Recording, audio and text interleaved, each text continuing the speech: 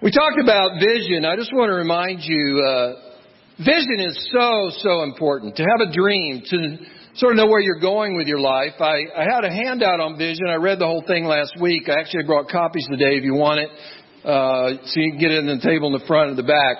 But just the first paragraph, just to remind you, everyone ends up somewhere in life. A few people end up somewhere on purpose. Those are the ones with vision. Without a clear vision, odds are you'll come to the end of your life and wonder what you could have done. Wonder what you should have done. And like so many, you may wonder if your life really mattered at all. The good news is that God wants to give us a vision for our life. And God wants our lives to matter, certainly in a great way. You know, a few years ago, I believe there was a car company. They may still be running these commercials. That says, life is a journey. Enjoy the journey. Right? I think that's one of the car commercials. But anyway, a lot of people talk about that. Enjoy the journey. Life is a journey. Enjoy the journey. And I certainly subscribe to that. I think that's awesome. I think that's important. I think we should enjoy the journey. It's just important that we know where we're going. You need a destination. You know, and I think so many of us are trying to enjoy the journey, but we don't really know where we're going. You know, it's really important to know where you're going. And we're talking about that, of course, spiritually as well as in our life. Interesting personal thing that to be able to share. Road trips are fun. And a lot of times with a road trip, you just start out and you get in the car and you sort of got a general idea where you're going and how long you're going to be gone, but maybe you don't totally know. Right? Well, I have a very extreme example of that. A few years ago, my son David set his mother down and me. He was about 21 years old then, and he explained that he wanted to go on a road trip. Some of you know what I'm talking about. So we asked him what he was planning to do. He says, well, I would like to go hitchhiking. His mother was immediately excited about that.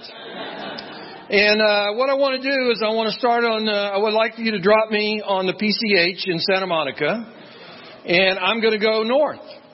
And we said, son, do you know where you're going? Nope, just going to go north. What are you going to do? Whatever. How long are you going to be gone? Oh, I don't know. 2-3 months. How much money you got? I got about $100. Isn't that dangerous? Well, I'm going to keep a knife in my boot. That was really encouraging. That made all the difference. Well, your $100, that's great. I'm not thinking that's going to last long. I mean, you can't even stay in a hotel. What are you going to eat? He goes, well, I'm just, I'm going to make friends along the way. And, a friend is just a stranger you haven't met yet. And, I'm just going to go and I'm just going to have this adventure. I know this will be surprising to you. His mother and I tried everything possible to talk him out of this. And a lot of you know that he ended up going. And the good news is he was gone for about 3 months, had a fantastic adventure, and left with $100. And, he worked some along the way and just picked up odd jobs here and there. I don't know, he went to Northern California, Washington, Oregon, probably places he didn't tell me. Anyway, he came back with $87. He came back in one piece. I should have said this before. Teens just forget everything I've just said. Okay? I was supposed to say that beforehand. Teens do not listen to this part of the story. And of course, if I'd have said that, then they would have listened even more. We know how you are. Anyway, the thing about it was, as crazy as that sounded, it actually was a good experience for David. And it made more sense. It didn't make Mary Kay and I particularly less anxious or more happy about it. But he sat down and explained to us. He goes, look, Mom and Dad, I love you guys. I'm 21 years old. I've lived in my house all my life, and I need to figure out whether I can make it on my own. I need the confidence. I need to put myself in a situation where I can use the life skills that you've taught me and settle it once and for all for myself that I can exist for a period of time without you. And I mean, he even went so far as to say, you've got your cell phone, and so, we hope we could talk to you regularly. No, I don't think I'll be calling. And I don't know, did he call some? About 2 times in 3 months. His mother, this is PTSD right here. His mother is still, I sent her into a tailspin right now. And honestly, I guess as a dad, maybe it's normal. I had a lot easier time with the trip than she did. I dropped David off on the PCH in Santa Monica. She refused to come. It's a very difficult time. But, the thing about it was, even though there wasn't a physical destination, there was a vision that he had. There was a dream that he had. And it was important for him that he could figure out if he was capable of living life on his own without his parents. And I'm not sure, again, I don't recommend this plan. I said it twice now. I'm looking at you, Albert. I see what you're dealing with here. But there was a dream that did serve a purpose. And I think that's what I want all of it. And it was a crazy dream, and Nehemiah's dream was a crazy dream. But I want everybody here, we don't have to have the same dream. God forbid that we would have the same dream. God doesn't want us to have the same dream. But we all need to have a vision. We all need to have dreams of things that we want to accomplish for God. Spiritual dreams. Not just dreams to be successful in our career, and that's fine. And, maybe you're dreaming of having a job, being able to pay the bills. But there's more to life than that ultimately, isn't there? I suppose spending your whole life chasing green rectangular pieces of paper with dead presidents on it is a dream. But I'm not sure it's a dream that's going to fulfill you. In fact, I'm pretty sure it's not. God wants us to have spiritual dreams so that we can make a difference in our life. I heard an illustration this last week. 3 men working on a construction site. All of them just with a sledgehammer and breaking up rocks. Somebody came by and asked the first man, "What are you doing?" "I'm breaking up rocks." Came and asked the second man, "What are you doing?" "I'm doing a job." They asked the third man, "What are you doing?" "I'm building a cathedral." I think we know where we want to be, right? We want to be the people that are building something with our lives and with our church. Let's look over in Nehemiah as we continue our story. If you were here last week, this will be a little bit of a repeat, but there's 4 numbers that I want you to remember that'll help you put the story of Nehemiah in context. First of all, I mentioned last week, the story of Nehemiah was the last recorded history of the Jewish people in the Old Testament. If you didn't know that, what had happened was, the first number, I'll put it to you this way. The first number I want you to remember is 140 years. That's how long ago it was that because of the sin of the Jewish nation, God's people, He raised up the Babylonians to discipline them and to punish them. Jerusalem was destroyed. The walls of the city were destroyed. The temple was destroyed. And most of the people were taken off into exile in Babylon. 140 years ago. The second number is 90 years.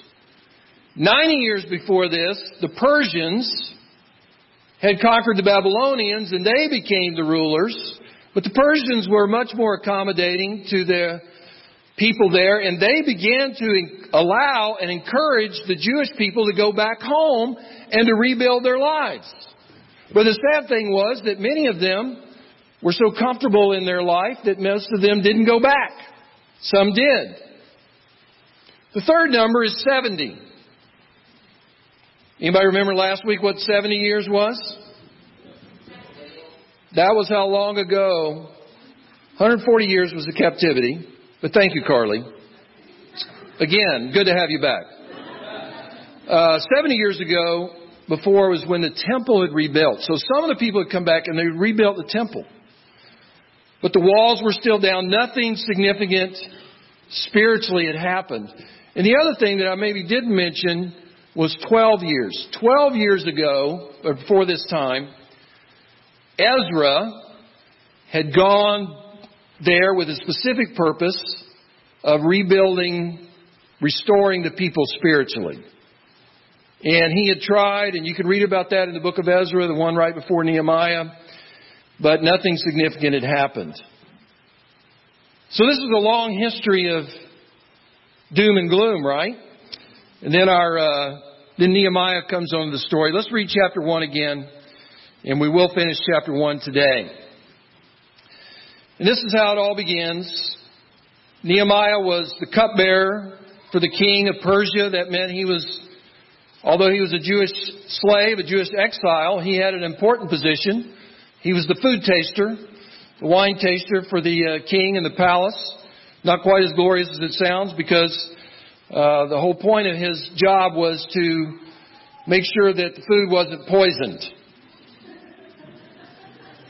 So you can understand it would be a pretty awesome job, except if you got poisoned and died that day.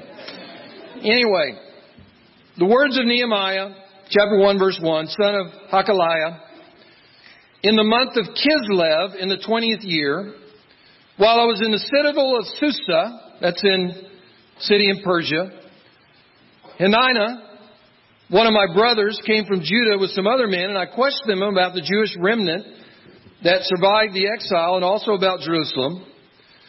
They said to me, those who survived the exile are back in the province are in great trouble and disgrace.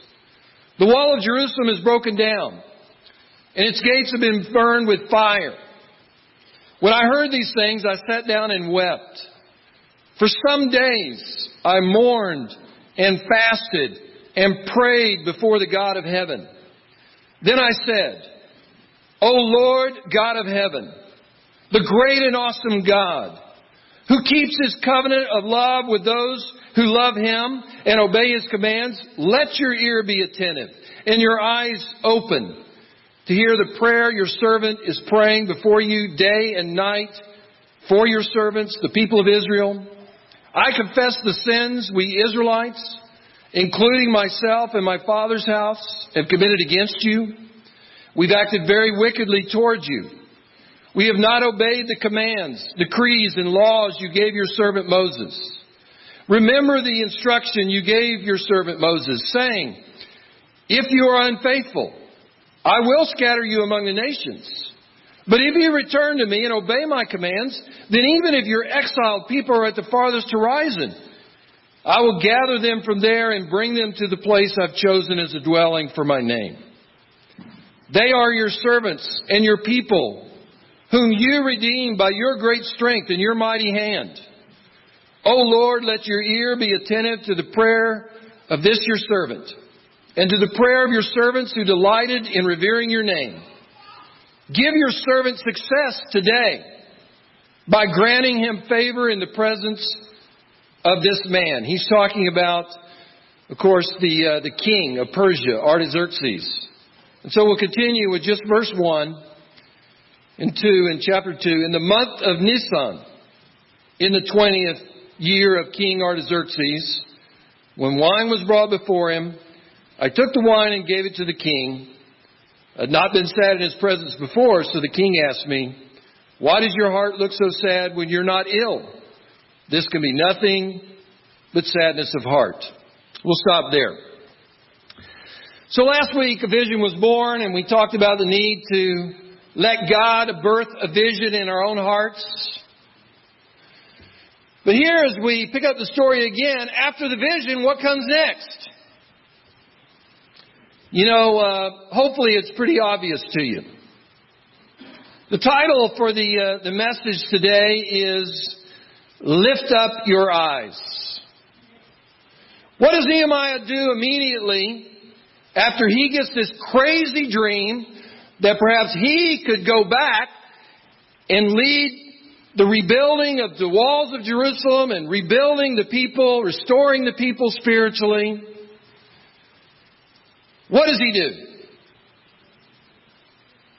Lift up your eyes. Here's the main point for today.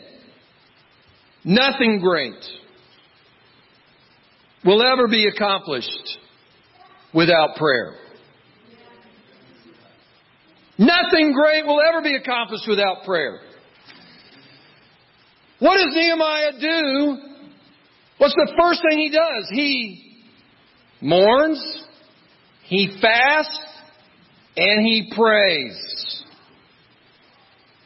It mentions that he first got this report, chapter 1, verse 1, in the month of Kislev. Of course, we all know when the month of Kislev is, right? Rob, you're from Jewish background. Kislev. Okay, thank you for the pronunciation. Do you know what month that is? It's the month of Kislev. Okay.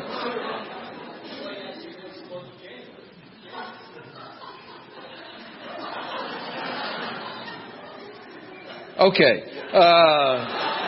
Sorry I spoke to him. In the Jewish calendar, that was a month that would have been around November, December.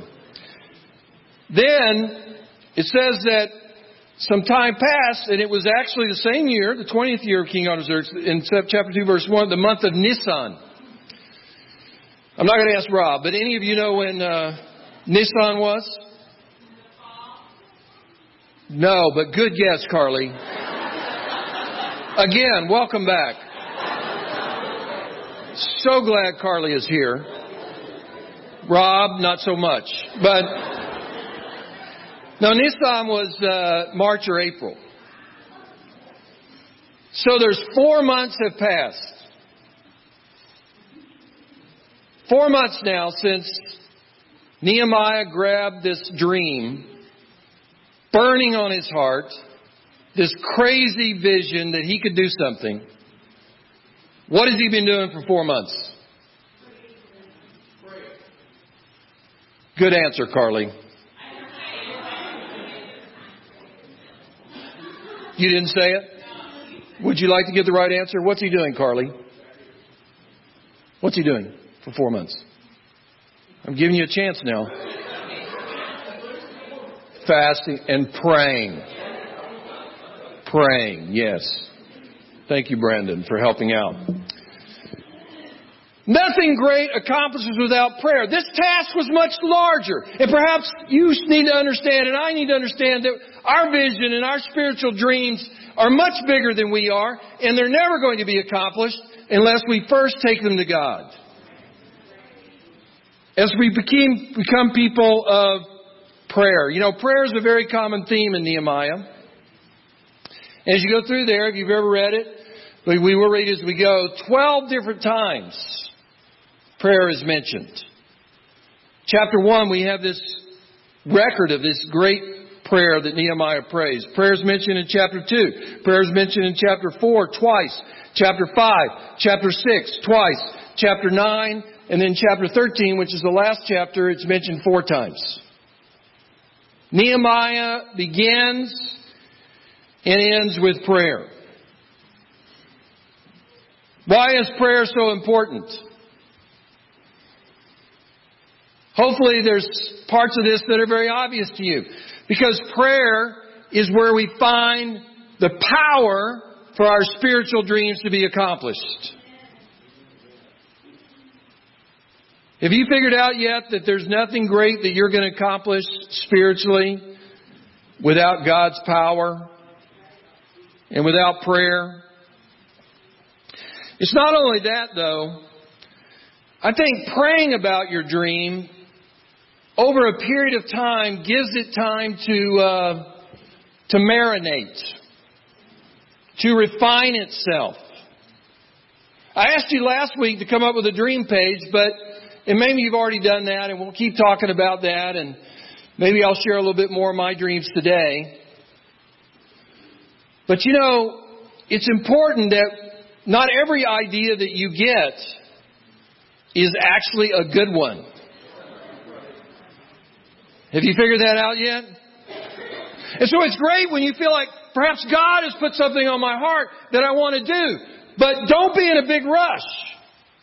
You don't necessarily need to go out the next day or the next week and do anything. But the thing you do need to do is you need to pray. And you need to put it before God, and you let God have a say.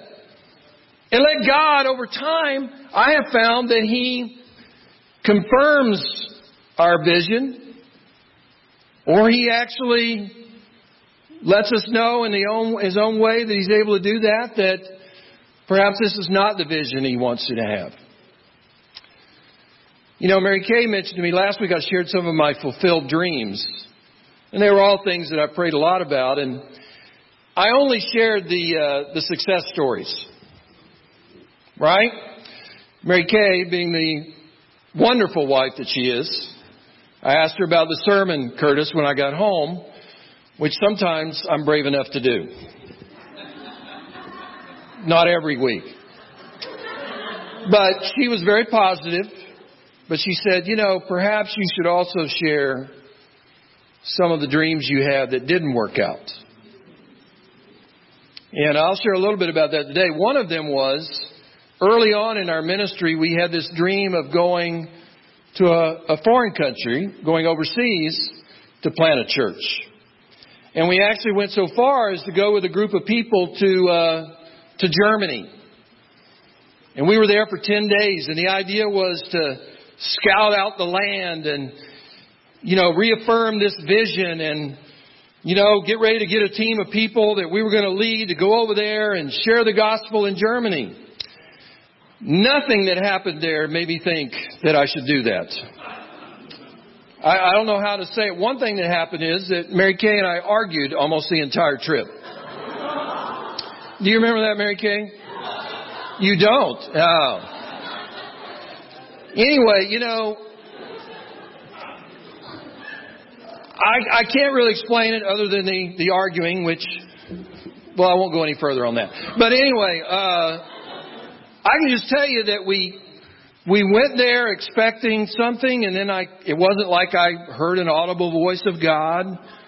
Wasn't something that, like that happened, but I came back, and almost immediately we came back, this is not for us. Somebody needs to go. And thank God somebody did. But it didn't pan out. We need to pray about things, because sometimes maybe there's something about your vision that's good, but God wants to refine it. He wants to evolve it. Sometimes we need time to pray to prepare for what we need to do and to come up with a plan. God needs to give us a plan, right? Now, it turns out you see it in the very last part of the prayer. And I believe this prayer that's recorded here in chapter 1 was 4 months. It was right before he went to see the king. He has decided now his plan. It took him 4 months to get it. But we're going to, again, spoiler alert. He's going to go. He's there tasting the king's food and all that. He's going to go before the king. And he's going to make this audacious request to king. I know I'm a slave, and I know I have an important job. At least you think it's important. I know I'm here, but I want to go back. I want to go back and lead my people back, and I want to rebuild the walls of Jerusalem, and I want to rebuild the spiritual condition of my people. Initially, he just knew he had a dream of something getting done and him helping out, but as we're going to see, there's a practical part. But it took 4 months. Sometimes we have great dreams, and they're God's dreams, But we're not ready yet. You ever had that figure out in your life? The whole thing is, this thing about God's timing, sometimes it's very upsetting. But God has no problem, because He loves us, of telling us we need to wait. Your dream is good, but the time isn't right. You remember the story of Moses? Maybe you do in the Old Testament. Moses was a Jew and sort of similar. He grew up is in Egypt, grew up in the household of Pharaoh. But yet he got this dream that he was going to deliver his people, God's people. So you know what he did when he was about 40 years old? He went out and killed an Egyptian one day. Now, I don't know how long he thought it was going to take killing the Egyptians one at a time. But that wasn't the plan of God. But God had put that dream on his heart. 40 years later, He sent him out into the desert for 40 years. Go back and read the story. And then He says, now Moses, now you're ready to do something. The next 40 years he spent leading the people out, taking them across the desert to the promised land. Somebody told me one time, Moses spent the first 40 years of his life thinking he was somebody. When he grew up in Pharaoh's household. Spent the next 40 years finding out he was a nobody. He spent the last 40 years of his life figuring out what God could do with a nobody. We have to respect God's wisdom and God's timing. But it's got to be prayed about. There's so many lessons on prayer here. This prayer, many would say, that begins at verse 5 through the end of the chapter, is one of the best examples of prayer in the Bible. And I think maybe it's good to ask yourself, does this look like my prayer life? It's a great prayer. There's some things that we learn about prayer here. He starts out, I think we can learn God's character needs to be praised. That should be a part of our prayer life. Should be that way on an ongoing basis. How's He start? Great and awesome God who keeps His covenant of love. It's clear that He has a picture of God and a view of God. That God is concerned about His people. That in spite of what's going on, He still loves them. And He's great and He's awesome and He's powerful. God's character is to be praised. God's discipline is to be accepted. Do you see that in the prayer? When things are not going well, how many of you can relate to this? My tendency is to blame God. Should I say it out loud? Resent God. Bitter toward God. God, I know I messed up, but why this? The people have been in disgrace for 140 years. How many more years does it have to be, God? Perhaps there were a lot of people, a lot of the Jews, in Persia or Babylon or even back in they gave up. They just assumed, I don't know if they were bitter. I don't know if they were angry. I just don't know if they just assumed this is the way it's going to be the rest of history. We're just going to be in trouble and disgrace. We're never going to be great people of God again. We're never going to do great things again. But you see what Nehemiah does? He takes the response. God's discipline is accepted.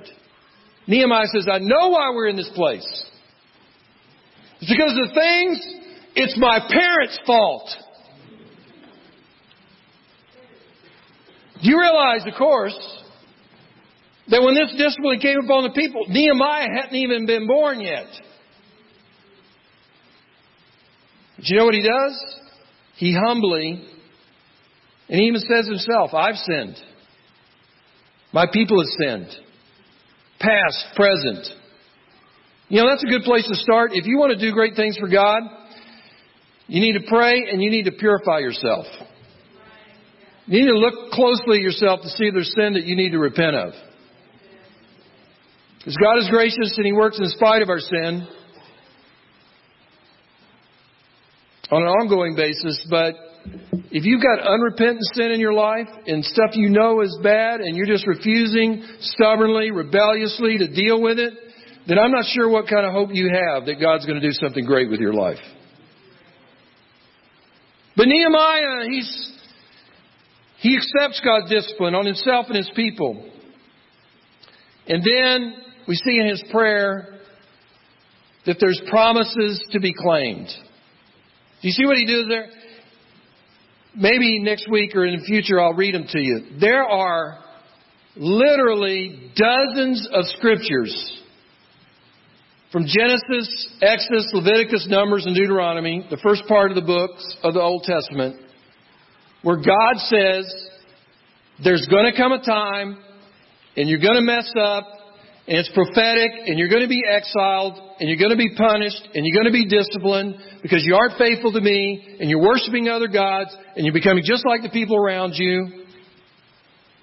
But every time he says that, he goes, but no matter where you are and how far away you are and how long you've been there, if you repent and if you turn to me, I will bring you home. I will restore the fortunes of my people. And he quotes there, and it's not just, he says, remember the instruction you gave your servant Moses. Many times in many different ways God has told them this. Had everybody else forgotten about that promise? Maybe so. Had people stopped believing the promise?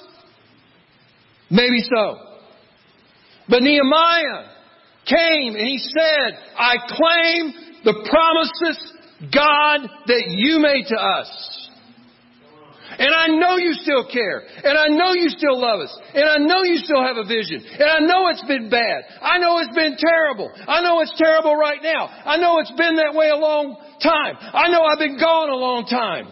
Then we're a long ways away. They were 1,600. He was in Persia, 1,600 miles away. Now, you know, driving 1,600 miles is a tough drive, even if you got a Jaguar. Try taking that journey on camels. You know, I'm just thinking there were some people with some sore rear ends. But anyway, I'm sorry I didn't put that in my notes. It just occurred to me. You know, but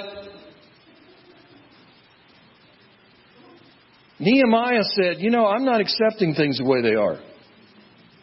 I know who you are, God. See, this is the thing you got to do.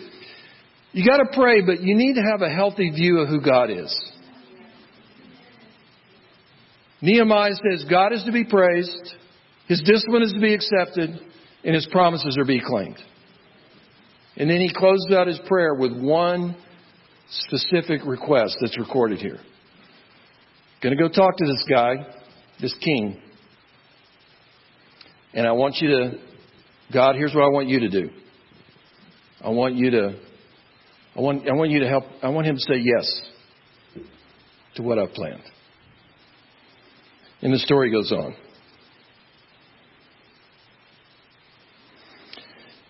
What are your dreams? You know, you don't have to rush, but I'm going to give you the same assignment I did last week. Come up with your own dream page.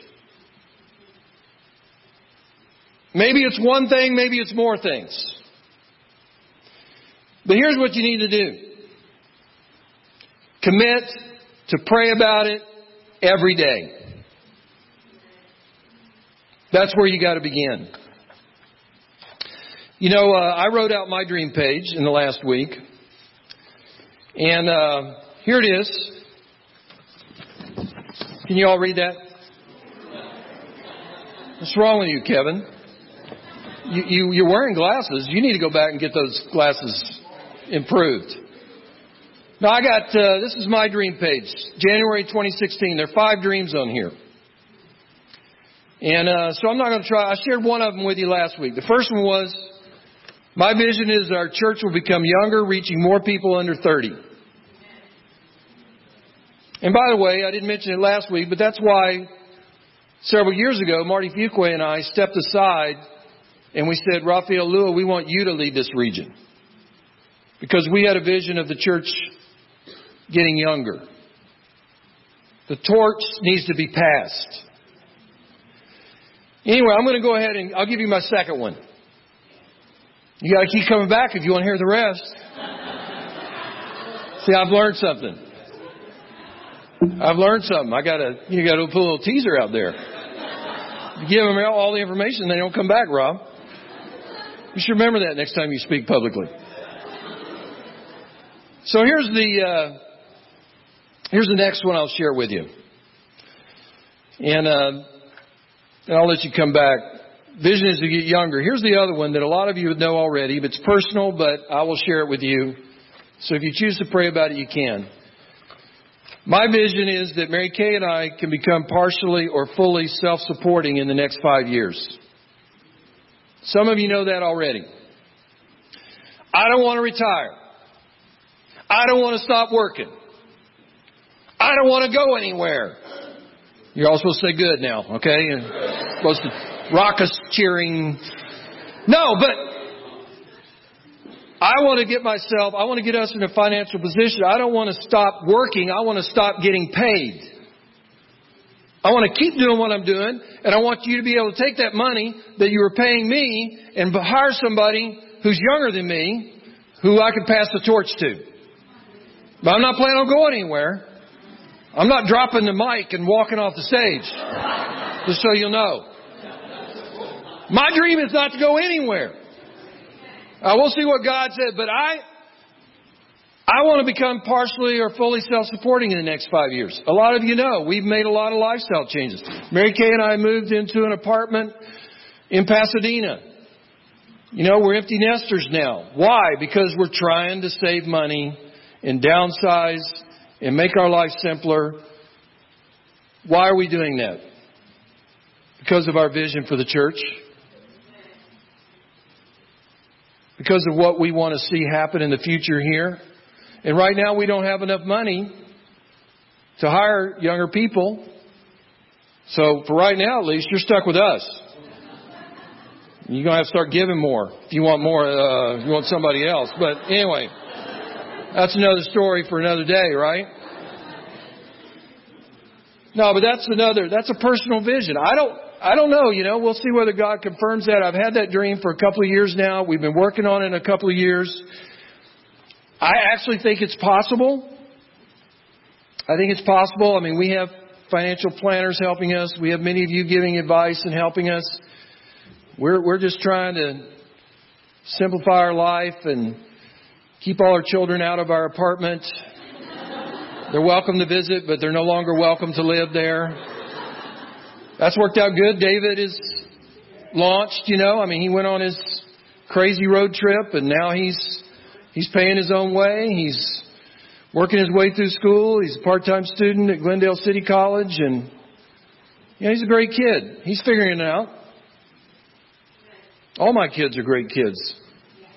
Don't make me say it again.